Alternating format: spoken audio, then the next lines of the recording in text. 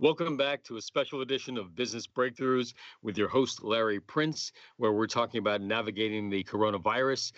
We've talked about your business, yourself, your people. Now we're going to address our finances and how you protect the business. And again, appreciate your patience that we're doing this remotely. Larry, let's talk about exactly how to handle the finances during the crisis. Barry, thank you. And, we talked about on the previous podcast, taking a look at your people and being sensitive to their needs and making tough business decisions and also being sensitive to yourself. But the core that gets this all going is really evaluating your finances and knowing first how much cash you had on hand. And I think the best thing I could do is actually talk about a session I facilitated with a management team of a company of about $6 million revenue a year and what they did to evaluate their finances. And where did they start? We were facilitating behind the scenes first before we got the entire management team together remotely. It started with the CFO doing an evaluation of cash positions, cash on hand, and reserves, of course, and also conducting a break-even analysis, looking at current expenses, looking at revenue projections, and then putting together different scenarios, best case, base case, worst case scenarios, looking at those elements. She presented it to the management team. That was the start point of this process. Right. So for how long a period did they do that? We looked at the end of March through Q2. And so here's what we did.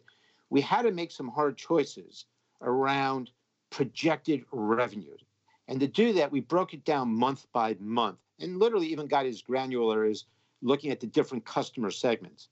What can you reasonably expect on a month-to-month basis? Then we looked at a comparison to cash in hand and current expenses. So Barry, now we knew the gap between projected revenues, what's possible, versus current expenses. So Barry, once we knew what the gap is, the difference between projected revenue, what's possible, versus current expenses, we were able to, as a management team with my facilitation, discuss how to close that gap. So, Larry, I guess that's where the tough questions come in about staffing and expenses. Barry, it does. And those are the tough questions. And we had to put them right on the table and be honest about them. Do we need to cut people? Do we need to furlough people? How do we do it maybe in phases?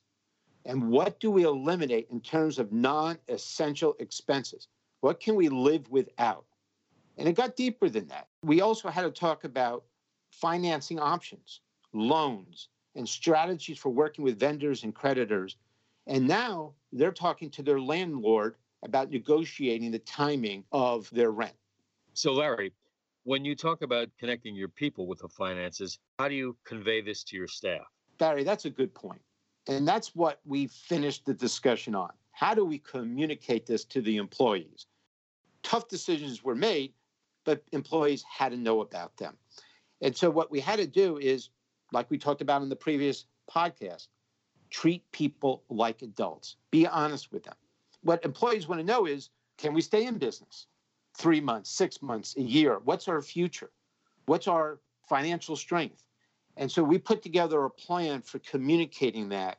And that plan really helps to treat people as adults and lessen the anxiety. Right. So once again, you started the whole financial analysis with a detailed assessment of the company's cash flow and their position.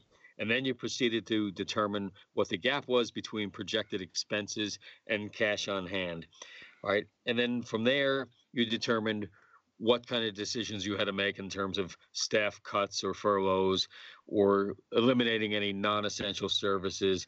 And then from there, you went to communicating a plan to the employees on where the company was going short-term, getting through the crisis, correct? Barry, great summary. The key here is that in the last 2 weeks since I facilitated that session with the management team, they put together a communication plan and implemented it. So employees knew where they stood individually and where the company stood moving forward. And that was the key. How you treat people as adults and communicate the decisions that are being made. Larry, that's great information. Could you share another example on how another business is handling the crisis from a financial standpoint? Sure, Barry. I was talking to a business owner who I know for many years, and he owns a high-end sneaker store, where runners love to go to buy their sneakers to prepare for their marathons and so on. And we were talking about his finances, and we were talking about his business and his people and the tough decisions. But I asked him, how are you managing your finances? And he said what he did is he looked at cash on hand first. And secondly, he estimated by moving his store to an online presence, what he estimated will come in 2-week intervals. So he created 2-week plans, cash in, cash out, how you manage employees.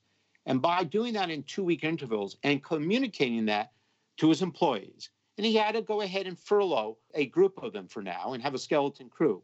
But at least he was able to give them a rationale for his decision, give them a time frame for how things will go the next few months.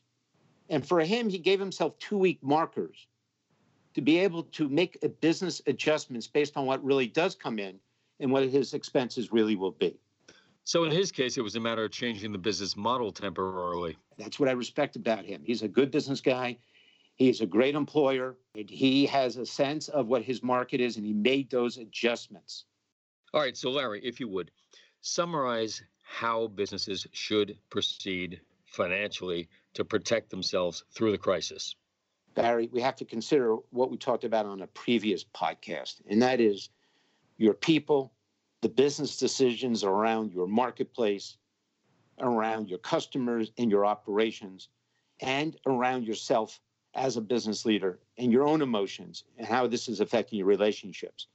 So when we look at this holistically, then the financial decisions we make have a better place to land. And it all begins with looking at cash flow, cash positions, cash on hand, looking at expenses, and determining what in short intervals, whether it's monthly or 2-week intervals, what are the break-even points?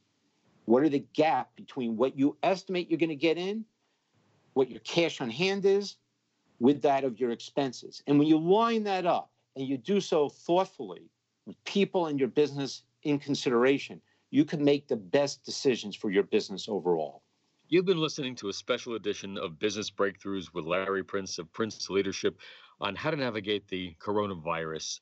For more, go to princeleadership.com or call Larry directly at 973-670-6304. Once again, that's 973-670-6304, or email him at larry@princeleadership.com.